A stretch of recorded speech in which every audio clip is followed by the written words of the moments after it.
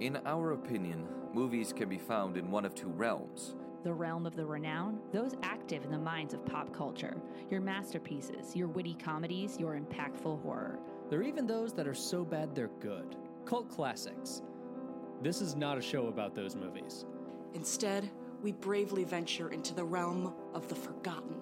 We plummet the depths of cinema, searching amidst the left behind, the seventh at the box office and the bottom of the bargain bin. We seek out neglected films to find the ones worth salvaging from oblivion.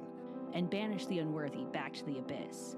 What hidden gems will we find on our exploration? What mediocre plot lines will we unearth? And what artifacts that may at first have been overlooked will we reclaim? I'm Wesley. I'm Peter. I'm Lily. I'm Sam. And hello from obscurity.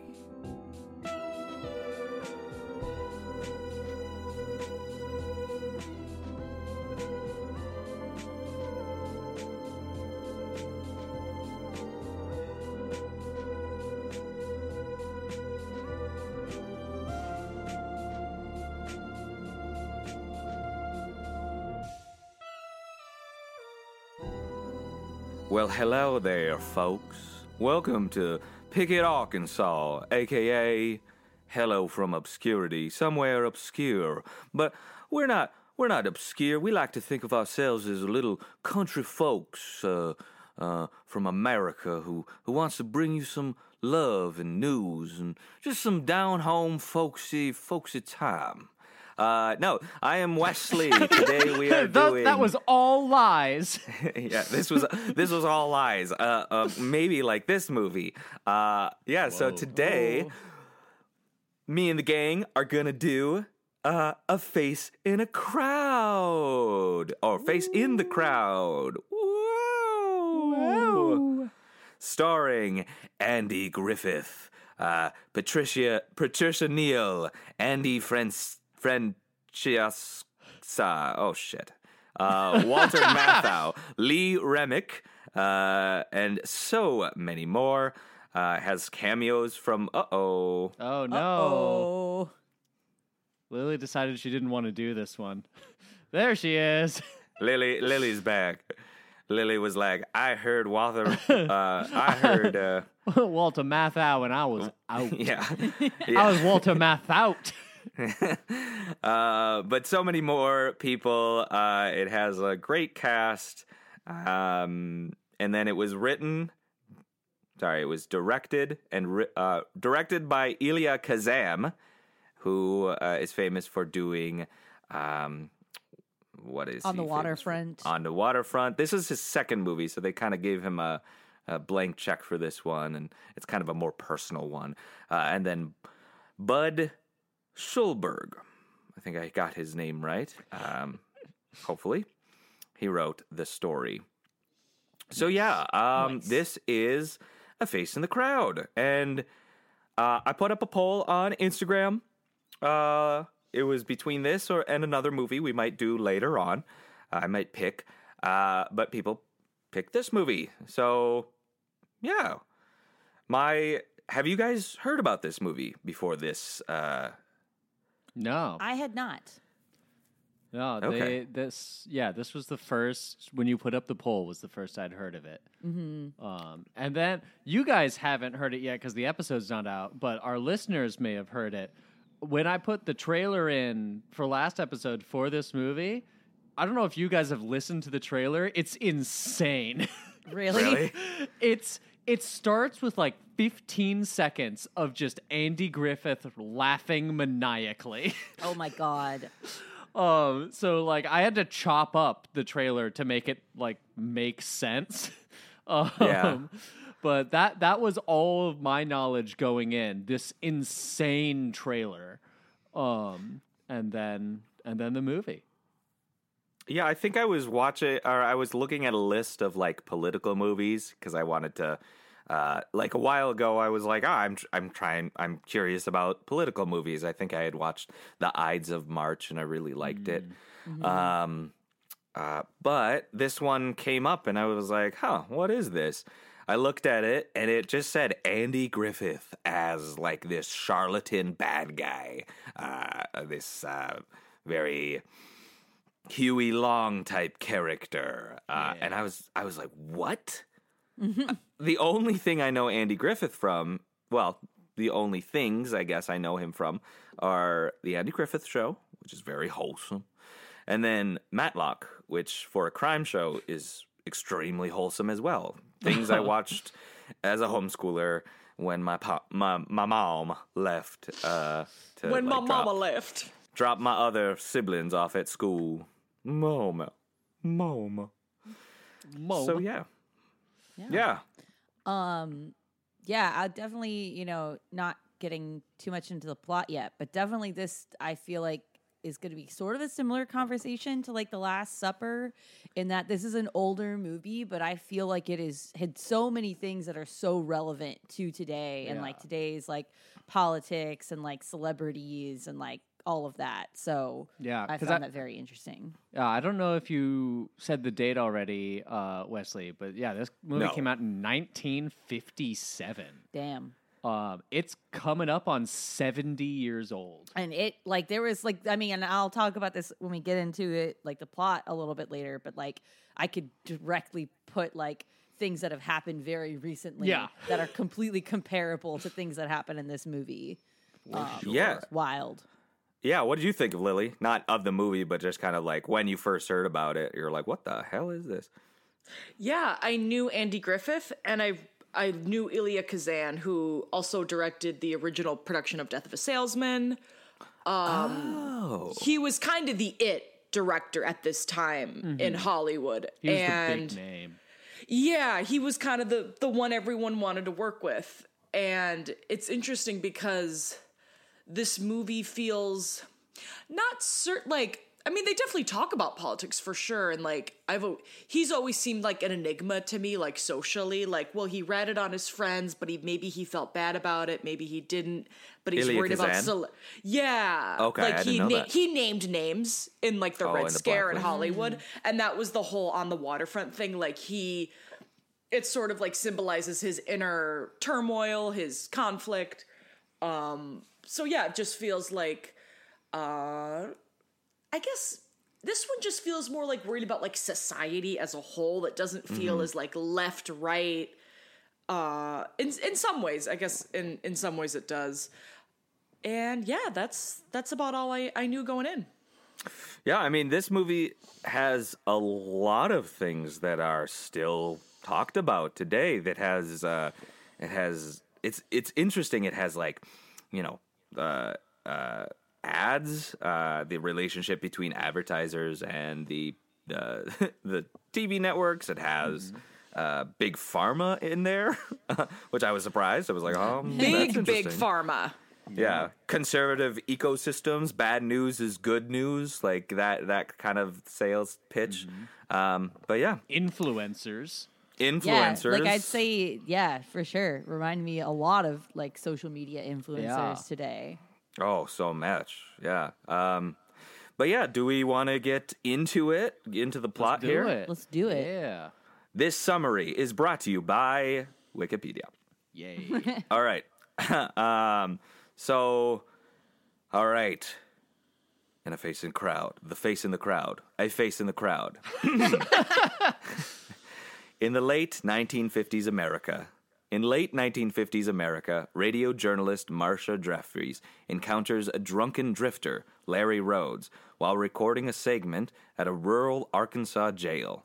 She invites him to speak to the audience and sing while he plays guitar, and his raw voice, folksy humor, and personal charm make him instantly popular.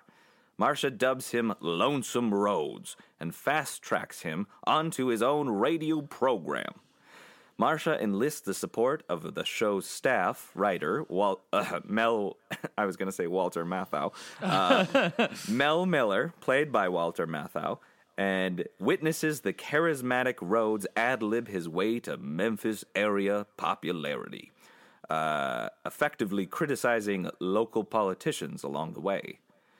When he pokes fun at his sponsor, a mattress company, and it initially pulls its ads, but when his adoring audience revolts, burning mattresses in the streets, the sponsor discovers that Rhodes's irreverent pitches actually increase sales by 55%, and Rhodes returns to the air with a new awareness of his persuasive powers. He begins an affair with Marcia and proposes to her. Now, I know that's a lot of the movie right there. This summary kind of slows down and focuses on the latter part. So this was about an hour of a 2-hour movie. So we have a lot to talk about. That's a perfect cutoff for me because I actually had to watch this in like 2 parts, and I'd say that that's about where I got when I had to stop yesterday. So perfect. Yeah. So what'd you guys think of the first half? The first half moves so fast. Yeah. Like, when I was watching it, all this stuff happens, like the meeting him, because Andy Griffith is in jail when she meets him, and then like brings him on the show, and then he does well, and then starts like influencing people and having all these things. I'm like, man, I've been watching this movie for a while. I'm probably at like the halfway point right now. And I looked at the time. I've been watching 20 minutes. Yeah, same. I think I had the same reaction about 20 minutes in. I was like, oh, wow. Dang. He's in Pickett, Arkansas, and he's in the jail. They wake him up. He's completely soused. He wakes up very jarringly. Did you guys notice how aggressive he looks? He looks he's so a scary guy. I don't know why. I don't know why Marcia singled him out to interview him. Besides the fact that he owned a guitar, because he was the first half of the movie. I mean, throughout the whole movie, he's scary, but he's weird and loud and violent. As he is charming when he gets on the radio, but he's a scary dude. Yeah, very erratic. What are you gonna say, Lily? I just think it's right away you see this woman, Marcia, who she's trying to interview these guys in a jail, and it's just hi, you're poor, talk to me. Very earnest. But that also reminded me of the kind of stuff you see on TikTok and YouTube now, where you have people who are we're gonna go talk to random people on the street, and they're shoving microphones in people's faces. Yeah. Yeah. See, I thought this was more wholesome than that. But keep going. Sorry, keep going.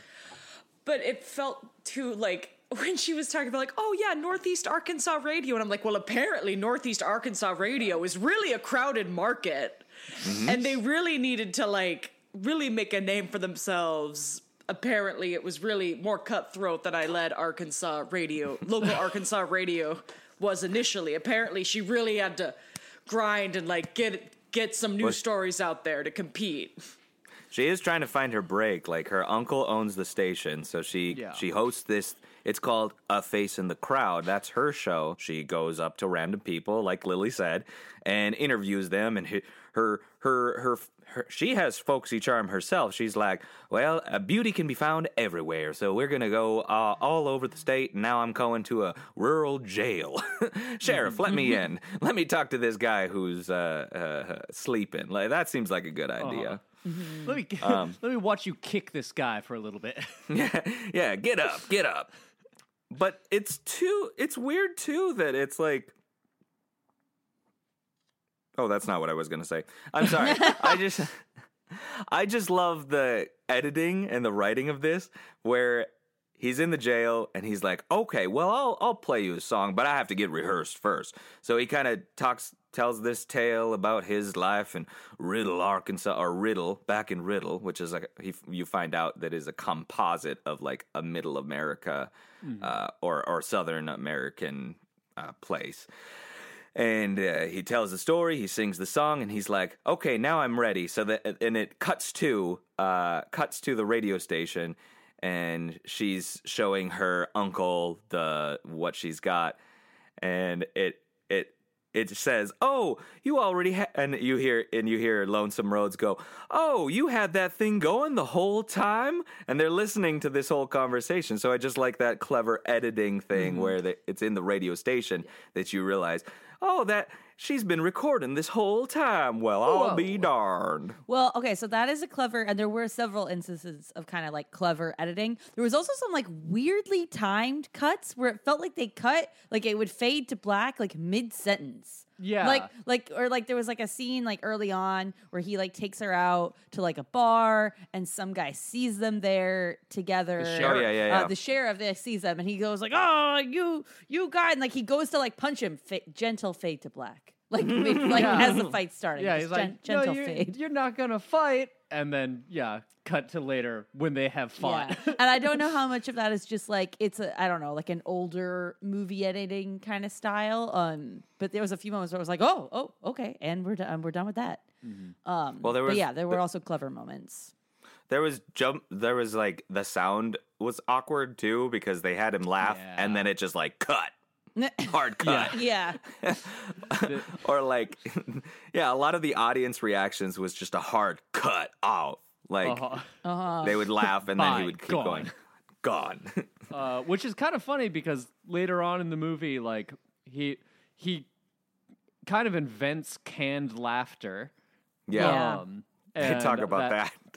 Yeah, and that's kind of intentionally or not how a lot of the audience sounds, just like silence. Absolute silence. To me, this reminded me a lot of all the videos I've seen of Beatlemania.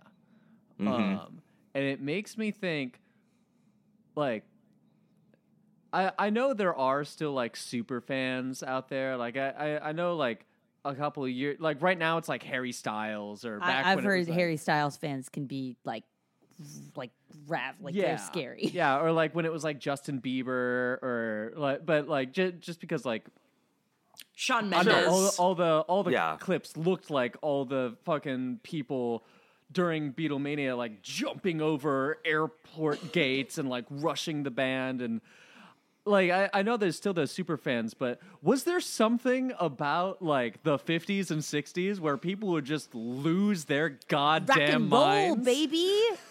I think it was honestly the interconnectivity of radio and of like TV. For the first time, you could see you could have these parasocial relationships with Elvis or all these things. And so people would just lose their goddamn minds. And speaking of Elvis, this was being shot at the same time as like an Elvis movie. So when they did go to Arkansas, like right next or on like one of the sets they used, Elvis had just used it, so it was just kind of like Elvis had just left the building. Yes, essentially. And so I think our director, Elia, is his name? Elia. He kind of recreated that. And I don't think any radio personal, like DJ hosts, are going to get bum rushed. You know, I don't think Rush Limbaugh was ever like met with that many people. God. I don't think Prairie Home Companion commands that much attention. Yeah, but you know, just to sell the point that Lonesome Rhodes is a handsome young buck in the. Well, I think at that point, by the time they're showing him having crazy fans, he's on TV though too, so people are, I guess, kind of seeing him more. But also when he is on, like, this dude wields so much influence so quickly. Like, one of his first like tests of power is the sheriff was trying to run for mayor. See, back in Riddle, we would give the most influential person the least powerful job. See if they were good enough to be a dog catcher. Let's go see if the sheriff can be a dog catcher himself. Why don't you bring every dog in the city to his house? And they do. Like, they listen to, like, and it's immediate. It's not planned or anything. It's not like, April 23rd, we're going to drop all of our dogs at the sheriff's house. They're like live on radio. They're like, oh, grab your dog. We're going to the sheriff's house right now. That's the power of media, baby. Oh, yeah. Yeah. I enjoyed his stories. I enjoyed... I didn't. You didn't? You didn't like his, here with boo-ba-boo. Yeah, no, I didn't love his Foghorn Leghorn cosplay he was doing. Oh my I God. loved it. I hate that folksy, like, well, just as my father. No one's talking about your dad. This isn't about your dad. This is about something unrelated. You're making the connection that no one else is making. You need to talk faster, and you're not that good looking, and you're not that charming, and I don't know why people like you. He's got a full hour to fill on that radio show with his, so he's got to drag it out. Yeah. I don't know, like, oh, thank God with podcasts now you can, like, speed it up a little bit or something. That's what all of our viewers are doing right now. Yeah. Or listeners. What did I just say, couldn't viewers? understand, like, well, it's another day. And I'm like, stop! You're too slow. You're too slow. You're so was boring. a- Why I do love people a southern drawl, though. But not There was- from Andy Griffith. But that is his accent. He has a southern drawl. Not But quite I that don't strong. like it. Okay. I don't like the way you speak, Andrew. He basically gets on air, and the first thing he says, I really like this line. He's trying to get the housewives on his side, and he's like, "Isn't it a shame? Isn't it the shame they get on you about every little thing just because they don't have the gumption to take it out on the boss?" And then they just cut to like a housewife looking at her husband, and then it's just him being like, "Well, I better get going." Yep. I thought there was some like comedic timing that was pretty good in this. Oh yeah, it was for a being funny edited. movie. Yeah. So like he gets offered. I never laughed. Well, you are the core audience of this movie. You are 1950s. Housewives? Yeah. Yeah. Well, I've seen your kitchen. I see it right now. Yeah, It's I- mid-century modern. I see It is- the stylings there. You can't Is that hide pistachio green air fryer behind you? It's a microwave. I'm sorry. Okay. There are no air fryers here, sir. Son, my mouth is dripping with molasses as a sweet talk you. Anyway, There has been a murder in from us. I don't know what's Arkansas. going on anymore. sorry. I don't either. Yeah, basically, so I basically fast-tracked the whole thing. He gets really accepted into the Pickett, Arkansas thing, and then he goes off. He gets offered a job at the Grand Old Opry, or at least from an agent who was from the Grand Old Opry, and was like, "We got something in Memphis that can that is best suited for you."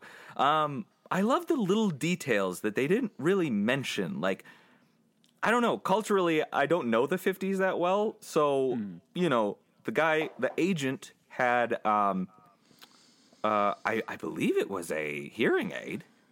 Like an old-timey hearing I noticed aid? that. Yeah, they didn't mention that. They didn't mention back in the war. I got my ear blown off, or you know, like I don't know that artillery, whatever. You can thank those mean old krauts for this here contraption. Yeah, exactly. And then the black assistant in the radio station, he has a limp. I was just curious. He was like kind of a big part of that area in that of that set. And he just went around with a limp, and they didn't really explain it. He just had a limp, and it was that. So I feel like that's just what the actors were, and they're just like, yeah, keep it. keep it, Kind but of we're not keep going to it. explain it. Yeah, Like the imperfections were kind of like used. Yeah, Good and job. I think too, I think it hints towards Elia Kazan's kind of more naturalistic and more like just enhancing like what someone's natural inclinations were. Like in On the Waterfront, Marlon Brando sounds like how Marlon Brando talks. You know, he didn't have to put on a dialect, or he didn't sound that different.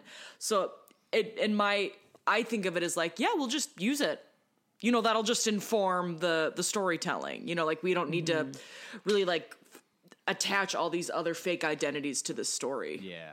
And it really worked because besides Lonesome Rhodes, Andy Griffith, Patricia Neal, and Walter Matthau, these guys spoke pretty naturally. Like whenever Patricia Neal, she was just a delight to watch. She was so natural. She was great. She's my favorite part of the whole movie. Oh yeah, Well, she she's was almost kind of like actual main character because like you're more following it all from her perspective. We like, are watching her. him. Yeah. Yeah, as the viewer, we are her for sure. Yeah. And we're also like Walter Matthau, which they go to Memphis, and one of the writers is Mel Miller, Walter Matthau. And he's a charming person himself, but he instantly kind of gets belittled by Lonesome Rhodes for having an education. Memphis 44, I see. But he starts taking a liking to Patricia right away, and I don't know. He had some great lines. I wanted them to be together. I know. Yeah. But maybe they did because we haven't gotten to the end of the movie yet. So Spoiler alert. I do think it was kind of interesting because both Marcia and Mel, was that his name? Yeah, Mel. Yeah, both Patricia and Mel were Marcia and Mel were very like charming characters in their own right, and like very likable, and like even you see the opening scene is Marcia going and doing her radio show and being like personable and charming, and then like Lonesome Rhodes comes into the situation like. It's interesting because his on-air personality is like trying to be the amount of charming that they already are, just with that twinge of folksy charm. And then you look at Marcia and Mel just being genuinely charming, but not on air. It's like, right, they're sincere and he's not. His sincerity is showmanship. But speaking of the showmanship, they go to Memphis. He starts his own show. And the first episode, I thought this was kind of wild in 1957. I don't know. But he brings the African-American woman on the set. He's like, let me show you, let me tell you a story. And then he basically explains the woman's story and says, hey, she lost her house. It got burned down. Everybody send in whatever. $50. And then it shows from the like a black family's perspective. They're like, oh my gosh, look who's on TV. It's somebody of our color or something like that. And it was like, whoa, okay, all right, whoa. This is happening. I know, you start how to be it like, treats oh, race maybe is he's interesting. kind of like okay. Like maybe right. he's not such a bad guy. But I know. how it that treats did win me race over is to his side.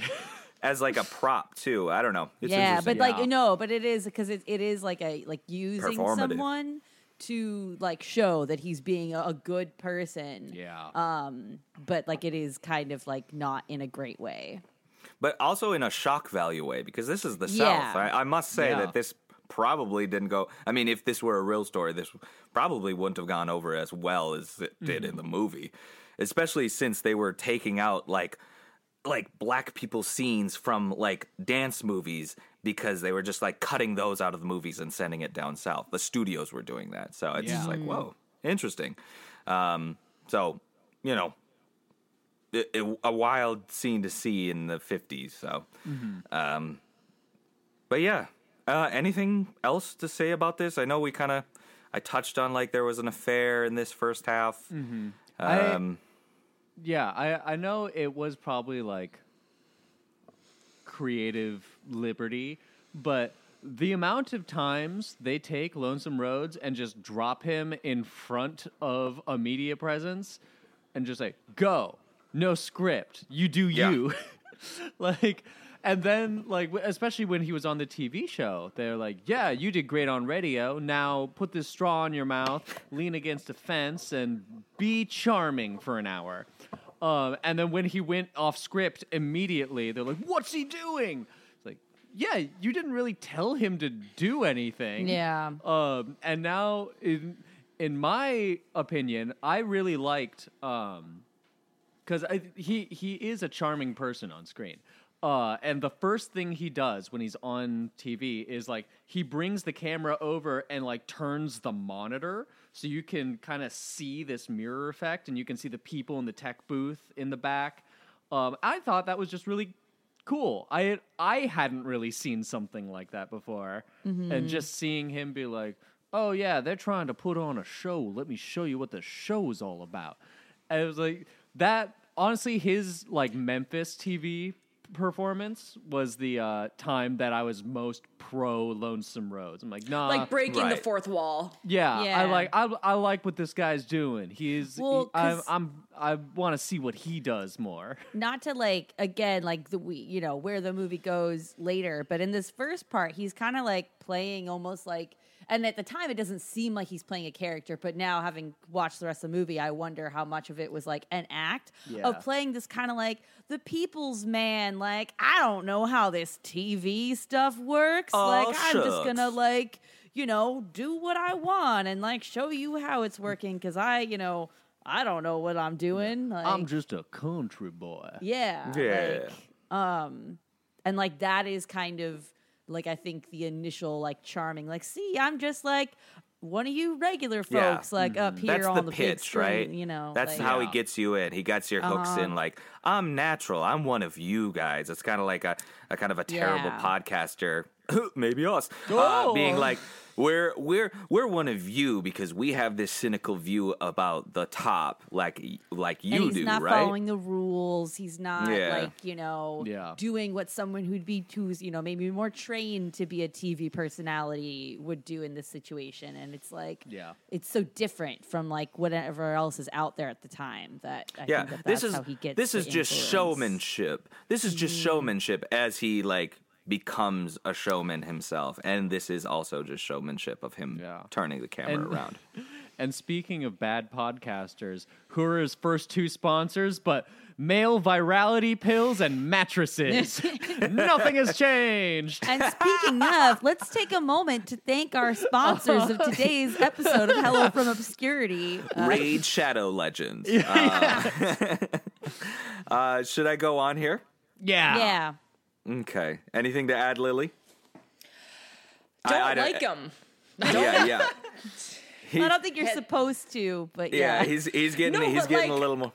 I also just don't really like the movie. That's fair. We'll get to that at the end. It's good that you're saying this. It was just so, to me, it's interesting you guys said it went by fast because I don't know what it was about this movie. It just felt like I was watching the same scene 20 times. Like, look at this guy. What can he do? Let's bring him here. Look at this guy. Oh my God, let's bring him over here. Oh my God. And I'm like, who cares?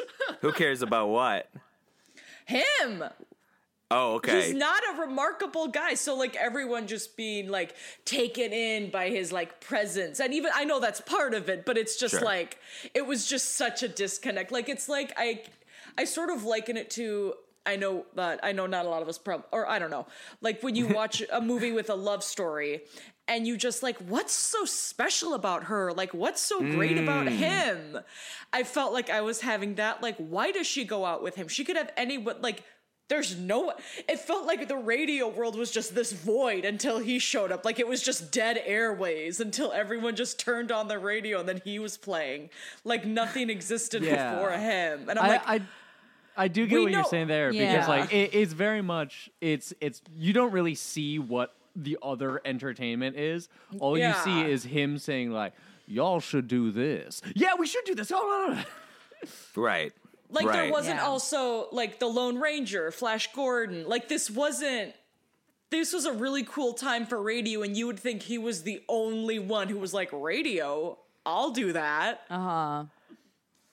Yeah, I like your analogy of, like, why is he into her? You know, that type of romance thing. Why was Marcia into Mr. Eyebrow? Like, just like, he's so unappealing. Like, why do they have an affair? Like, gross.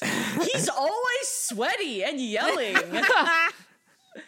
He's so weird. He is very sweaty. I do like that they make a point in saying that, like, you put your everything into that laugh. The scariest laugh I've ever heard in my entire It's just like, Jesus. Like, oh my God. You think you know what a villain laugh is until you hear Andy Griffith scream his laugh at the top of his lungs. Yeah, that was jarring. That's for sure. And I guess everyone, if you listened to last week's episode, heard that at the trailer. Yeah, I kept in some laughs. Not all of them. All right, I will go on. Great. Just to get these things going. All right, fast track, political, pokes fun. He begins an affair with Marcia and proposes to her. That's where we left off. And an ambitious office worker at the mattress company, Joey De Palma, puts together a deal for Rose to star in a new TV show in New York City. The sponsor is Vitajex, an energy supplement. It's so gross. It's so gross, you guys. An energy supplement that Rhodes ingeniously reimagines as a yellow pill marketed as a male enhancement product. As his fame, influence, and ego increases, Rhodes is enlisted to improve the appeal of presidential hopeful Senator Worthington Fuller of California, and rebrands the stuffy conservative as an everyman with the folksy nickname Curly. Let me read. Bald. Get it? I get it. So I'm gonna read the next part. Just one more paragraph. In contrast to his friendly on-screen persona, Rhodes has privately become an egomaniac who berates his staff. Marcia's hopes of marrying Rhodes are dashed. First, when a woman turns up claiming to be his legitimate wife, and then when he returns from alleged divorce proceedings in Mexico, newly married to 17-year-old drum majorette Betty Lou. Rhodes and Marcia enter into a profit-sharing agreement after she reminds him of her role in his goddamn fucking success. We get one F word. I'm going to use it right here before the sponsors take us off. Oh, don't. Okay, all right. We just lost Stamps.com. No! Staples! That made me so sad for her. I know. And it's like, I knew it wasn't, I didn't want her to be with him. Because No. First of all, when he proposes to her, he calls her over to his house and is like, yeah, I just had another girl over here. By the way, will you marry me? Yeah. Okay. And it's just like, Yeah. I mean, I think it was a good portrayal of just like how people end up in super toxic relationships like that, because it's like she had already done so much for him. She, I think, felt like in a way of like that it was just a matter of time before things were going to like fully work out with him, and just sort of like, I think was more because of that blind to some of his not so great qualities. But no, Not my so heart great. just like broke for her when he shows up with this freaking 17-year-old like That was so gross. fan. That was like so icky. Like, even his agent It's like Courtney guy, Stodden. It was so gross. It's like Courtney even Stodden. his agent was like, oh yeah, by the way, she's 17. And he goes, one hell of a child. I'm like, and then he marries her. yeah. It portrays these media types very well, though, as we might well Yeah. imagine Sure. of Well, that's how like- relevant this is, how disgusting this is. But yeah, that was definitely a weird scene to watch. He goes down to Arkansas, and for a long time, like it's a 10-minute scene. He judges a majorette competition, a drum majorette competition, which Lee Remick is Betty Lou, and she wins. Oh, thank God. Yeah, I wonder why. yeah, I wonder Yeah. why too. But him creepily looking at her. This is okay. So I watched an interview with Andy Griffith talking about that scene, and he said, Elia. Am I getting Ilya. Ilya. Sorry, Ilya Kazan. Told him, Kazanna. Sorry, Kazan. I don't like No, please. No. That's his name, and I should get it right. I hate being that person, though. I'm sorry. No, that's totally fine, Lily. Kazan Nah. With an N. With an N. Shit. Kazan. Gave him one direction for that scene, like when they were showing his reaction shot to him leering at Lee Remick. He's basically Kazan went up to him and said, "This is your direction. Fuck her." And that was it. And that was it. And by the way, Andy Griffith said that, and I was like, I don't like that coming out of your mouth, sir. Yeah. I don't like that. I know.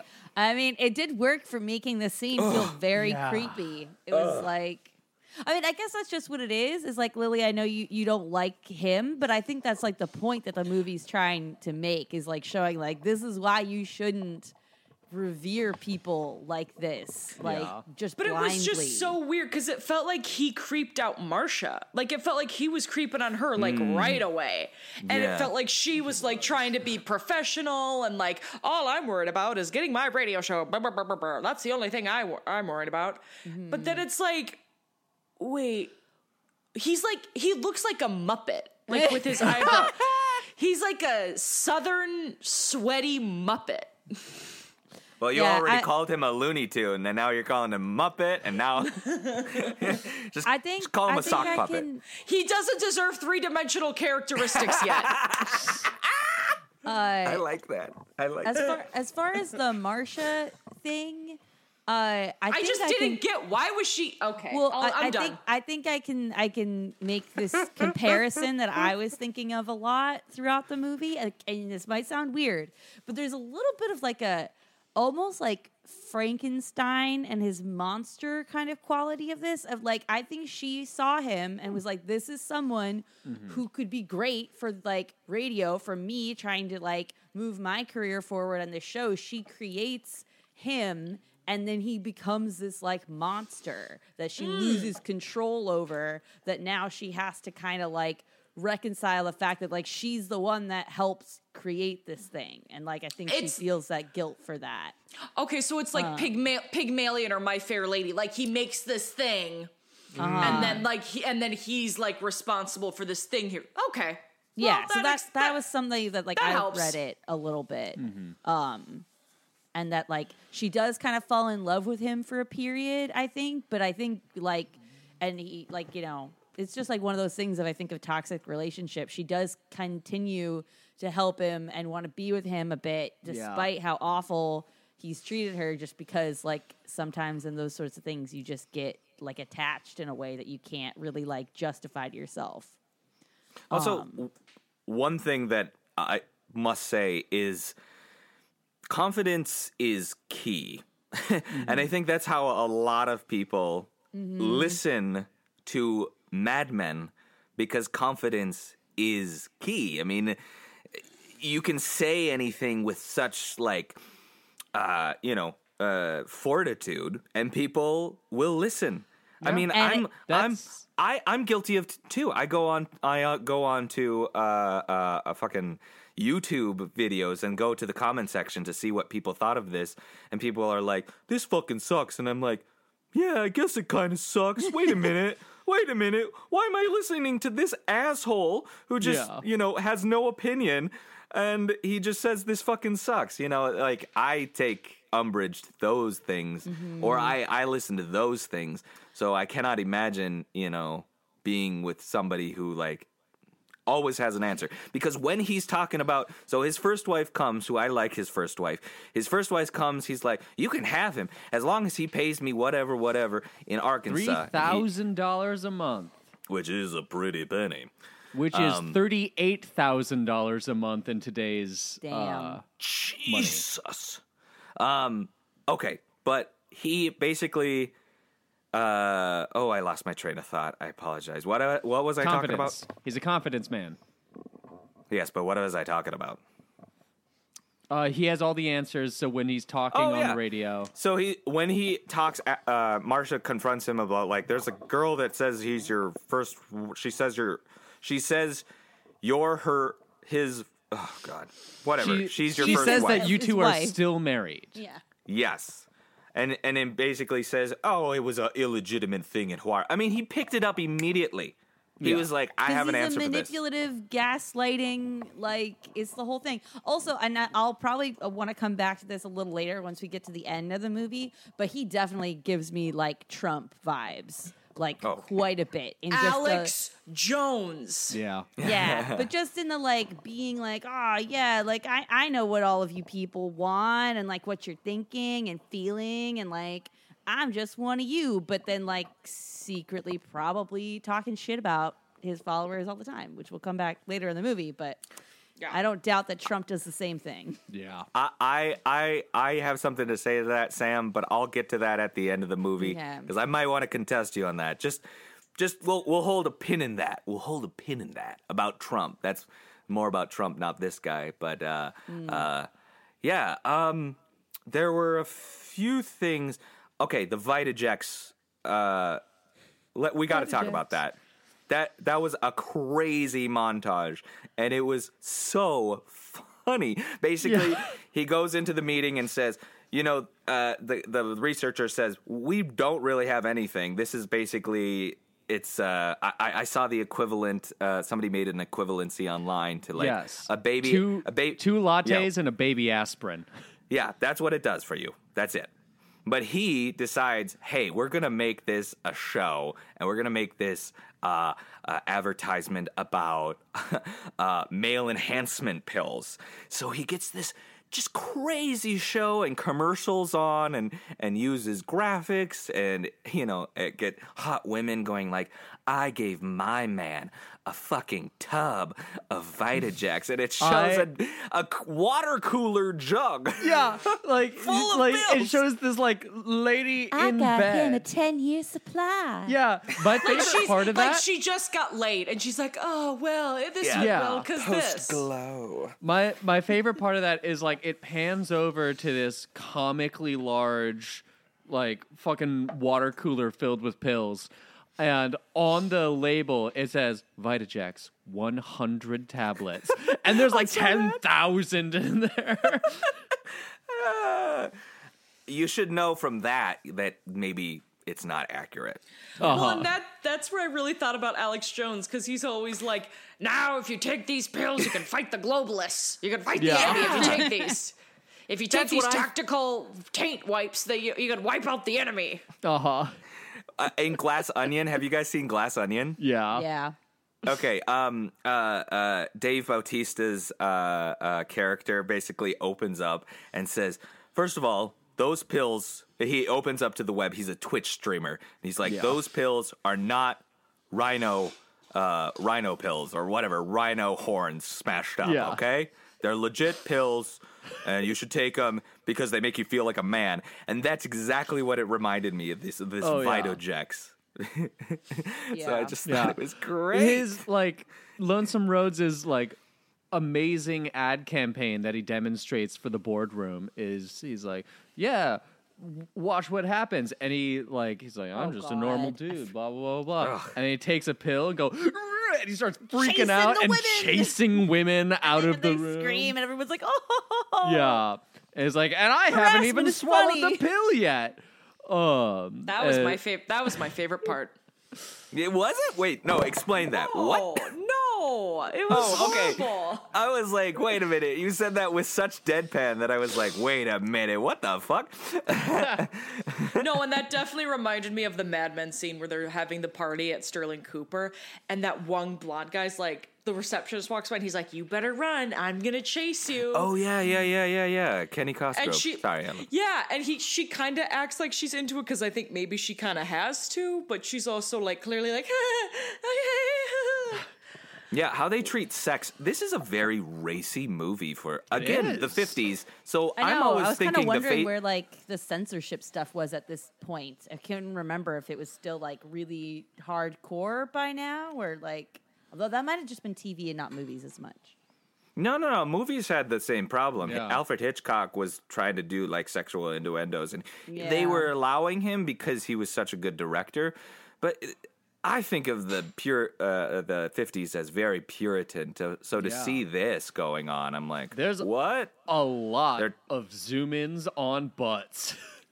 but not Are there? Brad Pitt's butt. Oh, no! Not As Brad he Pitt's butt. Was not born yet, but no excuses. No. I know. We still have yet to search for it. Or, We found it, but it's not in an obscure movie. Yeah. There's a Brad what? Pitt butt in Babylon. oh. Brad Pitt butt Babylon? There is in know- fact the real deal. Brad Pitt's butt has been found.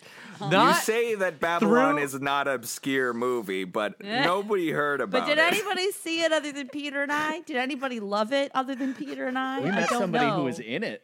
That's true. That's true. Yeah. You met Margot Robbie? We met Margot Robbie. Oh my God. No. Did she mention me? Yeah. Yeah, Oh, you were cool. all she talked about. It was weird. All right. Yeah. All right. I'm Well, as uncomfortable. long as that's cool. Well, that's great. Get Tell her some hi for me. drool. That's why we're radio personalities. Exactly. We have a video element, but it's just for us. Yeah. And then he talks about he's trying to rehabilitate this guy's image, this isolationist, who are basically the first America First party nowadays. Yeah. Yeah.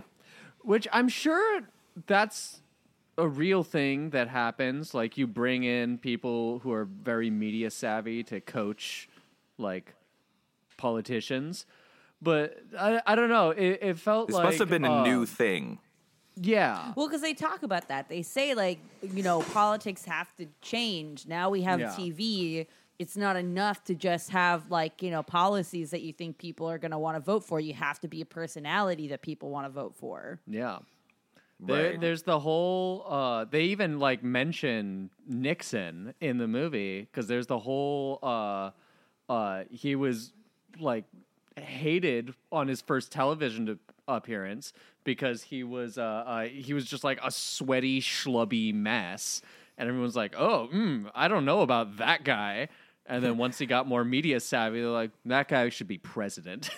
So that was actually this is before that. So he wasn't media savvy is it? then either. Oh, Yeah. yes. So that was in 1960. I think he was just That's vice true. president now.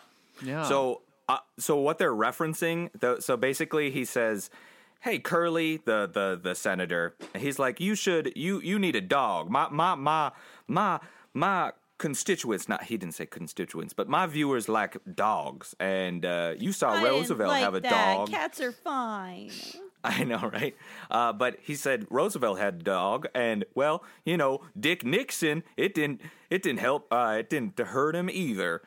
They're referring to when Dick Nixon was running for vice president with Eisenhower in '52, and he basically made this faux pas. People had he responded to a reporter who was kind of goading him into saying something, and he basically made a faux pas.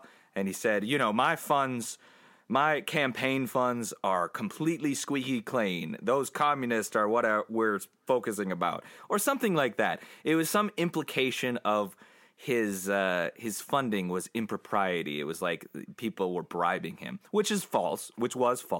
But like Eisenhower was running a squeaky clean campaign. So he said, you get on the air and tell people what you've been doing and show them. And then at the end, we're going to decide if you're still going to be my VP or not. So Richard Nixon was like, backed him to a corner. He played politics, and he basically said, this is not bribe money, but if you think that it is, I will give everything back, but I won't give back.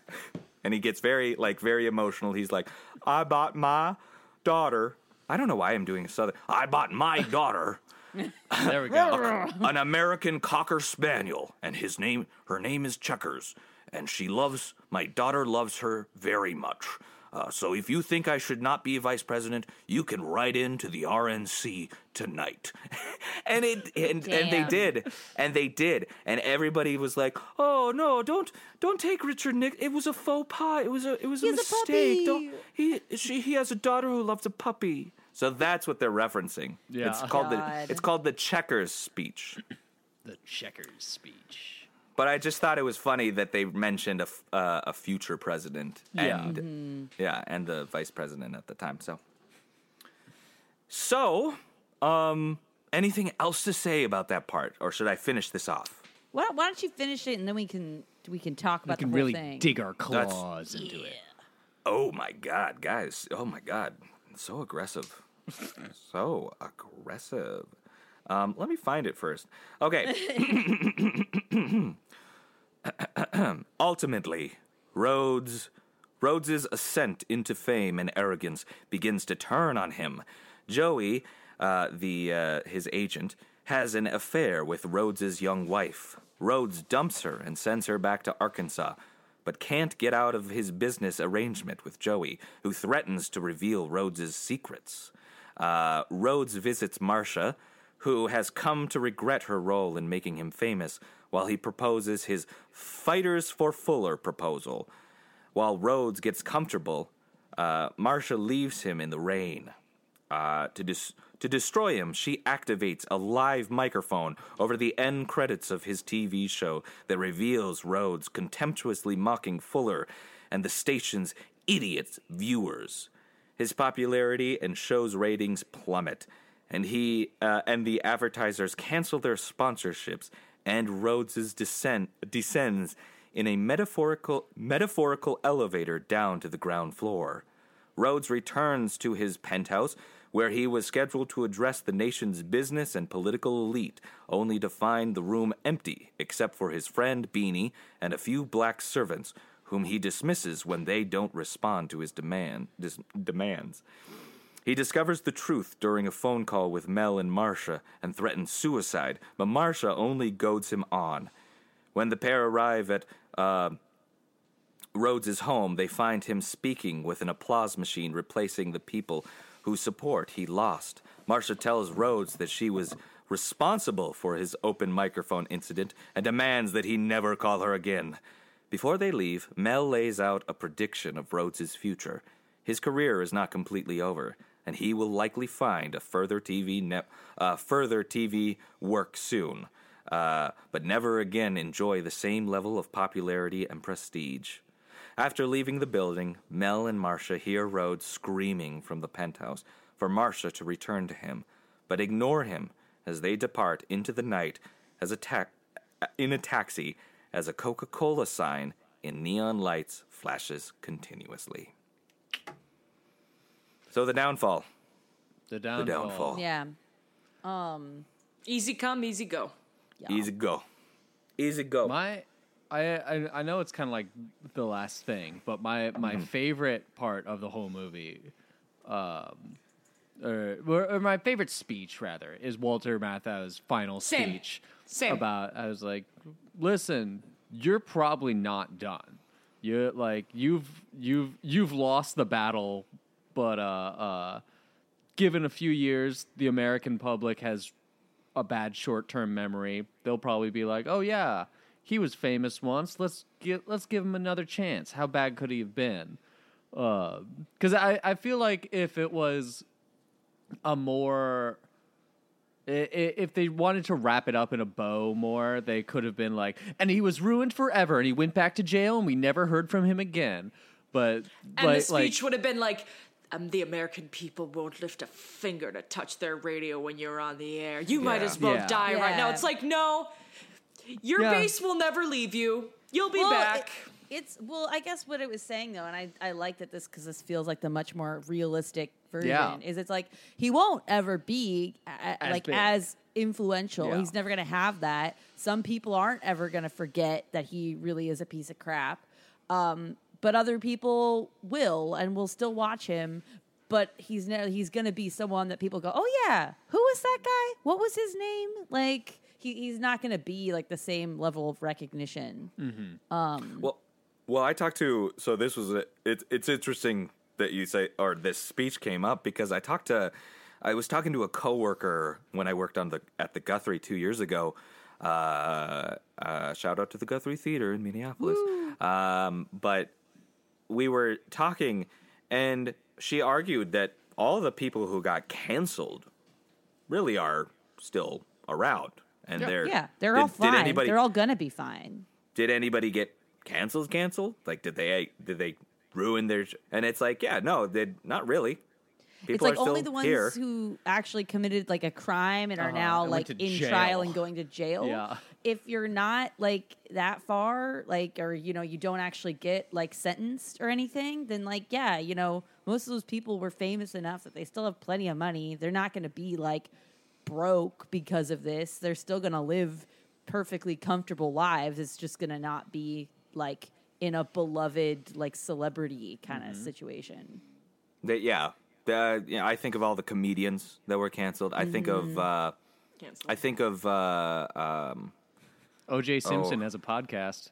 OJ Matt Lauer is going to write a book soon. Like I read, like he's doing a tell-all book. Louis C.K. is back on podcasts. Yep. Yeah, Louis He's C.K. is back on tour. Yeah, he has albums shows out again.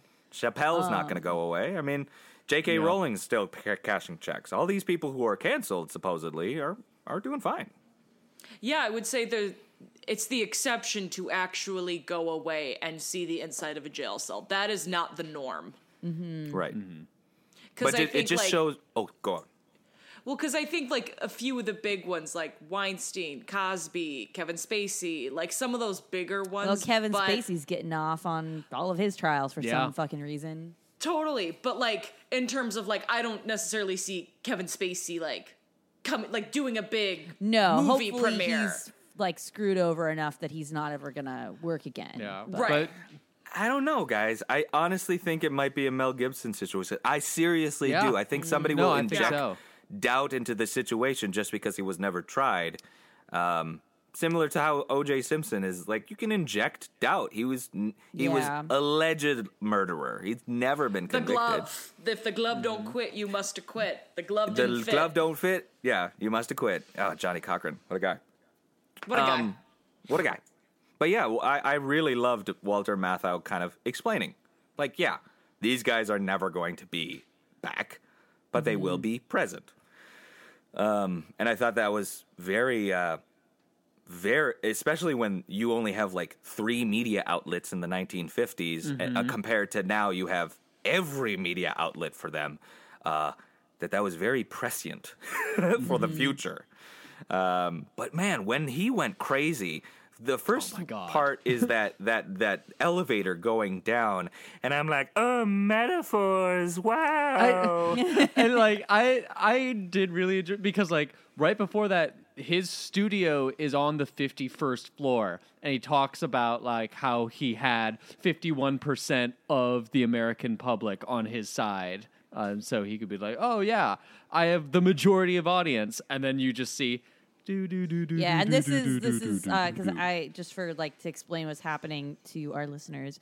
But it's as like right after he's Marcia has like put the mic on. All of the like awful things he's saying about his viewers are being like put out live. But he's going down this elevator, and this is before he's aware that everyone is turning against him, and you're just cutting to all these scenes of like his fans like realizing this and being like, I'm never going to listen to him again. Like, and calling in to say like how angry they are. They didn't have YouTube comments back then. So did make a phone call. Everybody's kind of watching his show, and then there's like these Pittsburgh Steelers who are like watching from probably like a bar inside. I wanted to say they're not minors, the sports team, the actual Steelers. Sorry. Like these actual like working class men are watching the TV at a bar. And did you guys hear what he said, or was it my version that it kind of sounded like they censored him? The subtitle said, "We'll fix him, Jack." But what he sounded like was, "We'll fuck him." Yeah. Yeah, we'll fuck with you, Jack. But they censored I had fuck. the same thing. Like it, like kind of like said, I was like, oh my god, did they drop an F-bomb? But because but it was like cut in a weird way where you could kind of hear him saying "fuck," but like also the sound just like it felt cut out. With you, Jack. Yeah, it was weird. I would have been really. Hey, we're watching. You go. Interesting. Yeah, because I'm trying to think. Because I'm thinking about it too. Like, do you remember? I don't know where you guys watched it. I watched it on YouTube. I watched it on Amazon. Yeah, same. And I thought it was "We're done with you." Oh, that would make more sense. But it sounded certainly like it sounded. It we'll might have been with intentional. Yeah, he's going full megalomaniac at the end. They kind of come in. Well, first, there's that scene, the racist scene where he's like trying to get his black servants to like talk that about, was awful. and the black servants are like giving him like a crazy signal. He's like, "Get out of here! Get out of here! You should love me, love me, love me!" He's going mad at this point. God. He's literally like pushing all his servants out of the door. Beanie, his only friend, is like controlling a laugh machine. When the next scene they come in, Mel and Patricia, Marcia come into his office, and I thought it was great. I was like, where is the goddamn clapping coming from? Yeah. And then it cuts to Beanie going like pressing buttons. He likes the applause. Yeah. That was the real like the break happening, the mental snap. Like the shot is like the elevator opens and the operator is just like, "Oh wow, he's still at it. He's been doing this for like 20 minutes already." And you just see his shadow projected like over this empty banquet table of him just like, "Oh yes, that's why I'm going to be the secretary for American what Morale. was it? American morale." And then all this mad cheering, and just like him digging himself deeper into his own delusion. I like to imagine that something similar happened to Trump when he lost the election. Yeah. Well, what did you think of? Oh, sorry. I was just saying. I really liked how they like even after everything was stripped away. When Marcia finally sees him again after being like, I don't want to see, I would want him out of my life. The first thing she sees is him raving to a fake crowd. It's like, oh yeah, that's who he really is. Yeah. And he tries to commit suicide, which I thought was a little He shocking threatens too. suicide. I feel like I'm sorry. it was more, Sorry. Yeah. Sorry. It was only I don't think he loves himself. Yeah, he's too much of an egomaniac. And I think because I loved when Matthau said that. Like, yeah, he's not when he's the one. screaming and screaming for her to like come back. He's like, he's not gonna do it. No. Like, you don't have to go up there to protect him. He's just doing it to manipulate you. Like, Now, Lily, I want to hear your opinion because I know that you didn't like this movie, so I want to hear your opinion about this ending and the downfall and all this jazz. So what do you got to say? Out of curiosity. Yeah, my favorite part was definitely the last 10 minutes, for sure. Like, I think that's where I liked the messaging of this movie. I just didn't necessarily like the arc or like, I don't know. It just didn't vibe. And I think too, if I'd watched it in a movie theater, I probably would have liked it more. Like having to sit down, watching the whole thing. Yeah, I definitely think this is where the thesis of the movie, like of the pitfalls of fame and the mania, and it's not, this isn't, I feel like this is Kazan saying, you don't want this. Right. yeah. You think this will solve your life and fix your problems. It won't. You don't want that big penthouse in New York at the top because you only go down from the top. And I really did like the fact that when she put him on air and, you know, had the mic open, he said, I think very accurately what I think about kind of Fox News. I know, but it's the fact of like these idiots can't think for themselves, so I gotta think for them. They love what I think, and they're so stupid that I've got to think for them. I don't know, for them as well. Yeah. Which I was like, you've just kind of hijacked their ideas. They cannot think for themselves. Not all of them, I'm generalizing, but it seems like an audience that blindly follows like what he says. Yes. Like Fox News. What this directly reminded me of was what recently happened with Fox News when all of their like texts got leaked. Yeah. Where it was like showing like the text being leaked, like of all those Fox News anchors being like, oh, Trump is like annoying. I hate him. Like, I hate doing this. This is stupid. Like, all of that reminded me of kind of like the reveal of like him talking about his viewers that way. But yeah, I was like, oh dang, really real world comparisons. Yeah, this is very such ahead of its time in a scary way. Yeah. A very pertinent movie for 2023. Yeah. I guess surprisingly. it's so interesting because I say, oh yeah, this is a very. I thought too, where I was like, oh yeah, this is such a movie ahead of his time. But in the 50s already, they had the rise of television, Huey Long, which was a terrible human being. You had MacArthur and McCarthy. Sorry, they had MacArthur. It's too, okay. I'm sorry. I'm sorry. No, I've done it twice now. I've done it twice. No, you should tell me, please. Always say your piece. That's what I have to say. I'm Lonesome Rhodes. Say, hold your peace. But yeah, they already had McCarthy and Cohen, who were crazy. So it's universal, even in America, where we're like, this doesn't happen. That these things it's the 80-year have cycle. occurred. Mm-hmm. Is that what it is? That's one theory. Yeah. Yeah. Just like everything. One theory. Okay. Everything that has happened will happen again. In 80 years. Yeah, it's definitely I don't know. I'm trying to kind of get I just kept seeing Alex Jones, especially the stuff about the secret wife, the vitamins, the fake personality, the pandering, just also because he still feels like a radio person, whereas a lot of people who start in radio end up in TV. Alex Jones just feels like radio to me still, despite everything. Like, in terms of, like, his media, like, influence and stuff. It just feels like it's his totally voice. Agree. But yeah, it's worth a watch. It's worth a watch. Well, I would say, too, and this is maybe coming back to what, Sam, your point of, like, oh, this reminds me of Trump so much. I'd actually agree more with Lily about, this actually reminds me of, like, Alex Jones and Bill O'Reilly and Glenn Beck. He's not a political, like, he's not going into politics They're both himself. full of shit and grifters. Yeah.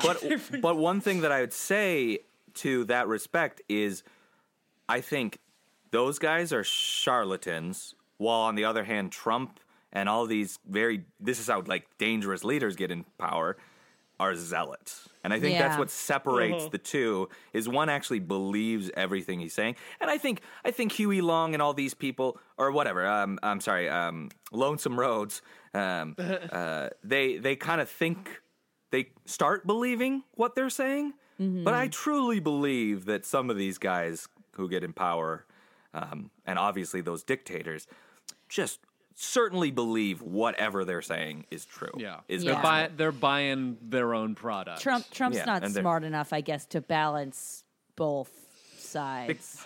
Because you're right. The Fox News people are like, this guy's so annoying. I mean, that's what Lonesome Rhodes was saying about Curly there. He's such a bad shot. He's such a shitty person. They were bad-mouthing Trump just like this guy bad-mouthed. So, that's definitely what it reminded me more of. But that's the just recent my Fox opinion. Text leaks. It was like that. It was interesting. Because even the voice that he puts on, like, you can tie that to all the, like, homegrown down good country Americans who just have a little opinion that they want to share, and maybe you agree with me, but I'm not. Maybe my opinion's a little sexist and racist, but when I say it in this nice drawl, it seems more appealing. Definitely like the Ron Perlman in Last Supper, for sure. No, actually, that also really reminded me. Thank you, Lily. I meant to bring that up because, I definitely was like, ooh, this is giving me some Last Supper vibes with just that, like, TV personality. I'll say anything. I will say the ending, because, like, this movie from the 50s, all the credits were up front. I was going to say the same thing. It just ends. Yeah. It ends. It was jarring because, like it ends, it looks up at, like, this skyscraper where Lonesome Rhodes has screaming his head off up in this penthouse. And then Walter Matthau and Patricia Neal get in the cab and they're like, all right, we should go. The end. And it's just like, oh, God. Yeah. Especially, like, one of the last, like, that big speech that we've been talking about that Walter Matthau gives, like, is one of the last things that really like sits with you. It's like, oh yeah, this guy's not gonna go away. He's gonna just stick around, not as powerful, but he's still gonna be around forever. Fade to black. Yeah. I like that idea too, like because the credits are at the beginning, when a movie story ends, it's over. And you have to like just kind of, it feels more jarring in a cool way. No, I agree. I also thought it was cool, and I like that the Wikipedia page put it in too, is there's a giant ad at the end. Coca-Cola. Yeah. Coca-Cola. Coca-Cola. Like Mad Men. Yeah. I mean, it does. I think that was Kazan's way of being like, we're still media as well. We still have these relationships that you see. I mean, you see the lines here. You see the backstage when I put Coca-Cola right in front of you. I think it was so obvious that it was so funny. Nothing's to a watch. mistake. Yeah. Nothing's a coincidence. I was trying to. I couldn't find anything on it because obviously the movie talks about it. Product placement was like a thing. There's so many prominent Budweiser labels straight to camera, or everybody's eating a branded food, and then there's the big Coke ad at the end. Everybody, if anybody goes to a restaurant, they're drinking Coke with label to camera. There's a lot of, and I don't know if that was legit product placement or like a commentary on yeah. product placement, or was think it it might have been both? both. They were getting Yeah. the money for the product placement, but then also being like, "We're making judgments making fun about of this." you. Yeah. Yeah, kind of the tongue-in-cheek that Lonesome Rhodes did. Yeah. Well, Very meta. final thoughts before we wrap it up here and give our judgment. Yeah, I mean, I guess I had like one or two. One was like, one was just a quote that I really loved. It was Walter Matthau as Mel when Patricia Neal goes into the writer's room, and Lonesome Rhodes' underlings are just writing, and they hate the boss, and they have a dartboard up with him, and it's very funny and very workhouse or workplace setting.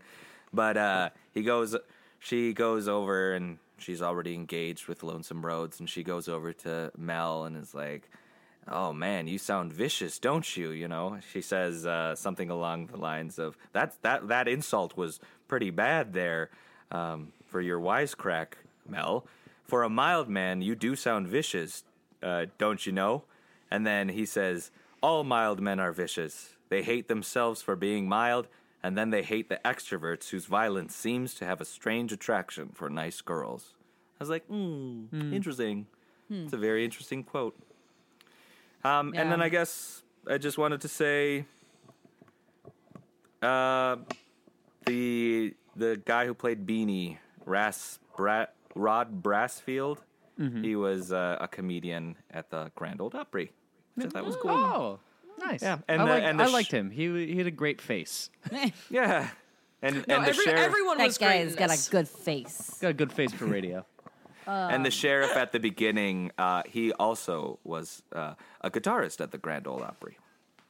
Yeah, the one they gave him dogs to. Yeah, I was reading like the IMDb trivia thing, and definitely because it was a product of the 50s. There was a lot of things where like, oh yeah, they slipped in a lot of like celebrities as just like weird little cameos just in the background or saying one line. And it just like listed all these people. It was like, look at all these celebrities we had in the movie, and I hadn't heard of any of them. Burl Ives? What? Burl Ives? Have you heard of him? No, you're right. Burl Ives was in there. I wish I had the list up with me, but like there was just a ton of people where it's just like, oh wow, yeah. If it was like something made today, it'd be like, oh yeah, and then you just like slip in like Anderson Cooper was in there, and then Harry Styles showed up, and like just all these random different celebrity cameos. The new cereal that's gripping the nation. Well, cool. What about so any final thoughts from all y'all Yeah, I just want to, because, and it is sort of a movie that's very focused on him, and we've sort of focused the conversation mostly on Lonesome Rhodes, but I just wanted to give a shout out to Marcia, because I do really like her character, and like we said kind of earlier, she is the main character, really. It's all from her perspective. It's her watching him become this thing. And I just thought, like, great performance all around. And I appreciated, too, that kind of, like, despite this being a bit about a toxic relationship and her kind of, like, losing control over this, like, monster she's created, I still felt like they gave her some really good moments of agency, which, again, just for being the 50s and her being, like, a woman, I appreciated. Like, she does stand up to him. She's not, like, a meek, kind of like shying away from having to like confront this stuff. I did appreciate that she had those moments. Like when she finds out that he's gone and married the 17-year-old, she doesn't just like take it and like, not say anything. She like legit screams at him and she's like, fine, then we're putting this in a contract. I get what I'm owed for like giving you this. Yeah, it definitely feels like it took place in the 50s, but it's not of the 50s. Yeah, it for sure. That's a good way of putting it, Lily. Like, yeah. Because you never see and I think Kazan was very good about this in most of the movies I've seen of him, where it's not guilty of a lot of the stuff that featured women, that featured attractive younger women, where the camera doesn't pan up, the male gaze gonna pull out more movie, where it doesn't pan up and down her body. It doesn't, you don't see her from him. There's so much on her face, just on her face. Like there's a lot of scenes where like he's having like an emotional breakdown or like acting like, really violently or angrily. And it's just kind of like on her face, like, oh my God, like what have I gotten myself into? She's not really done up. Like she has nice hair and stuff, but it's not, it felt she very looks purposeful. like a real human being. Like, yeah, she looks like a professional woman. Like, she sounds like a real human being too, which I no, thought like that was weird, great. Like accent, kind of like No, she's not talking like this. Like, come on, boy, let's get on my radio show. I guess it's a little late though for that. It is like almost the 60s, but yeah. But no, she seemed like a fleshed out. If I was a woman in the 50s, this would be a coveted role for me. I would be like, oh, look, a strong woman who's a businesswoman who makes a lot of money and isn't just a romantic object. Like, great. Yeah. Who, like you said, Sam, is Frankenstein to Frankenstein's monster. That's cool. That's a cool, interesting aspect. Falls out of love with her monster. Yes. Well, yeah, that's great. Her silhouette was good. Yes. Like the way she was costumed too. I like how at first it's kind of provincial, like Arkansas radio host. And then by the end she's in this, really pretty black, kind of mournful. The hair's back. Yes. It's good. Yeah. I like the costuming on her. We should mention that she is a Oscar winner. So is Walter Matthau, and then one other person, which I can't remember right now. I'm so sorry, but look it up. Look it up. What are we, an information podcast? Don't come to us for the trusted news, goddammit. Aren't you listening to us? We're just a country boy. I'm angry as hell. All right. So let's get to it. I'm gonna take a page out of your book, Peter, where the bad thing is the good thing in this scenario. You're listening to the radio. It's on. Or no, you are watching the television. It's on. This movie. It's so glimmering. It's so shiny. And it's so sweet talking. Do you say, hey, I'm going to show this to my friends and get people to talk about this movie? Wait, is the metaphor just you're watching this movie? Do you watch this movie or do you not watch this movie? Shut up. Okay, you're in the 50s. Remember that. Or do you turn it off? Yeah, I watched this movie. Shut up. Okay, fine. Let me do a different one. How about this? You're in jail and you meet this young fellow named Lonesome Rhodes. Oh, yes. I mean, sorry. Say a face of a crowd. A face in the crowd.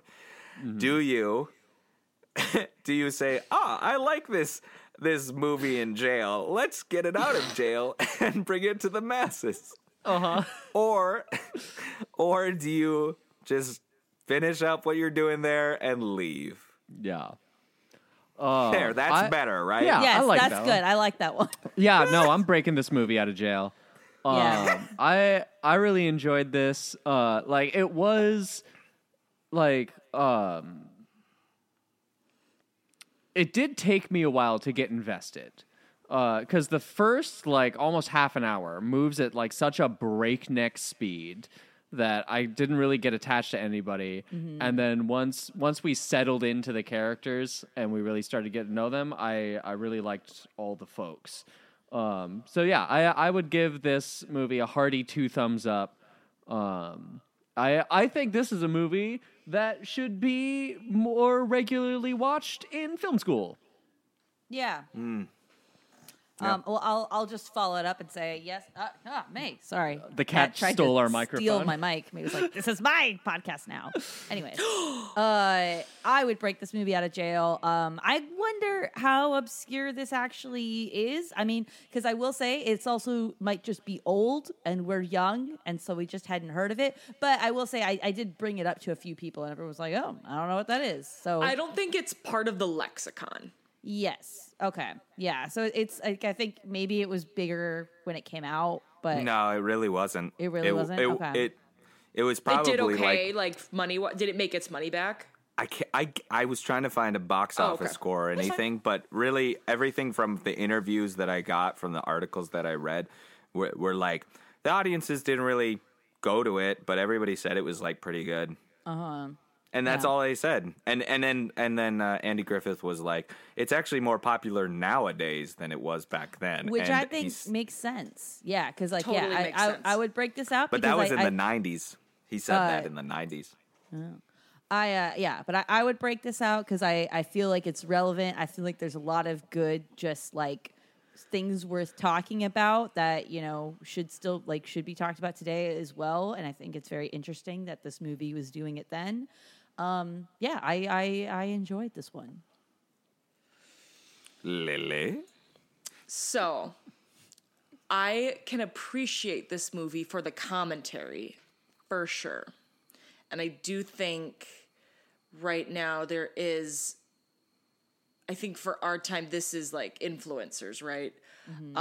I think I might, leave the door open of the jail and show the movie where the keys were, but I don't think I would risk myself. Like I would be like, it's open from like, this from here to here.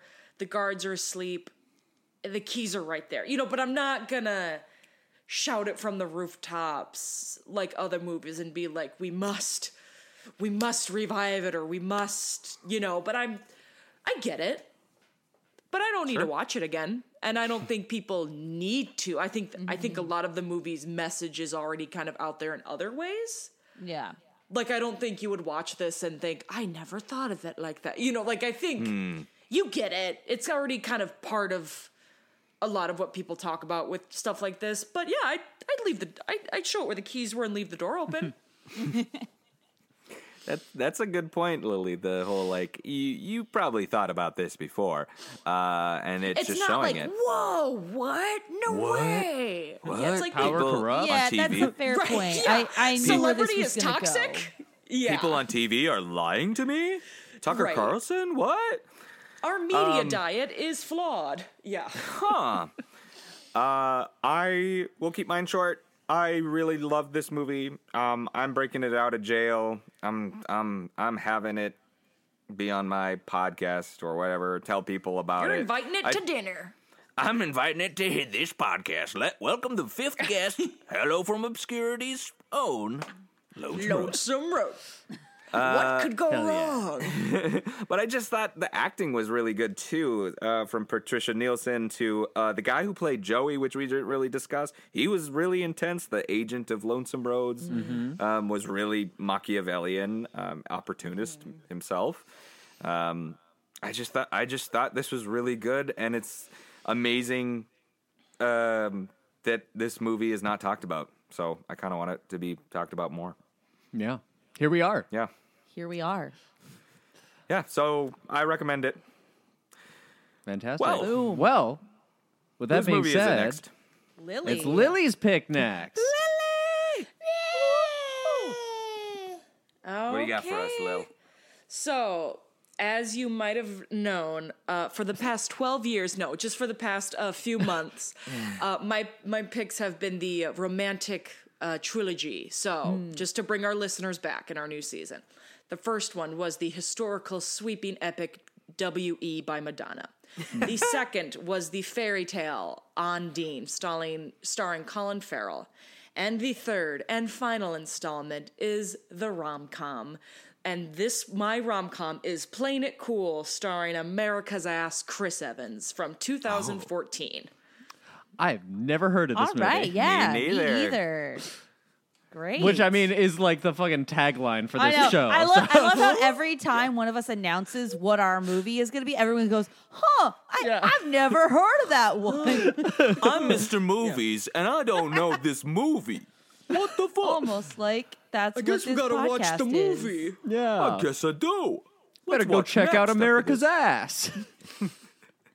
There better be a button, this Lily. Yeah. All right, let's roll that trailer. You know I'm dying to write action. So do the rom-com, and I will get you the action. It's 6 weeks in Malaysia. Malaysian women. I just want to write something that shows love how it really is, you know? Not funny, not romantic. That kind of sounds like a downer. Love is a downer, which is why when someone says, I love you. I love you. I love you. I love you. I love you. my response has been, I just don't see myself ever feeling the same way about you. But then I met this girl. Do you want to do a social experiment? Nice ass. You know what this suit's made out of? Boyfriend material. Sorry. Oh, God, do this guy. No, he's my boyfriend. Oh, you don't look too good. Did you have the crab? I had the crab. I think we should just be friends. That's allowed, right? Men and women can't be friends. Be out squids and squirrels. You know how I kill infatuation? With a gun? It's not that hard, man. Boy meets girl, boy, girl, do it happily ever after. I'm sorry, do men really think that sex is the answer to everything? Yes. With that in mind, we will see you next time for Playing It Cool. And, All right, I'm excited. Yeah, Play it cool. Playing it cool. I'm going to try to play it cool, but he's very hot. Me too. All right. So this has been A Face in the Crowd. Hello from Obscurity bids you a...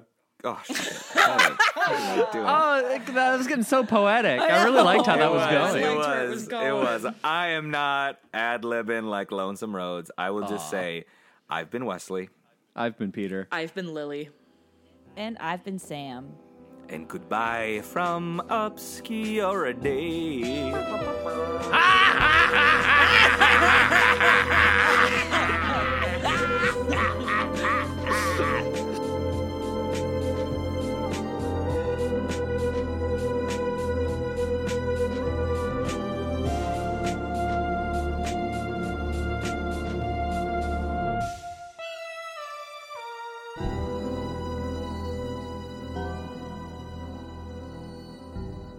Oh, we are going to have such a great time with... Oh, fuck.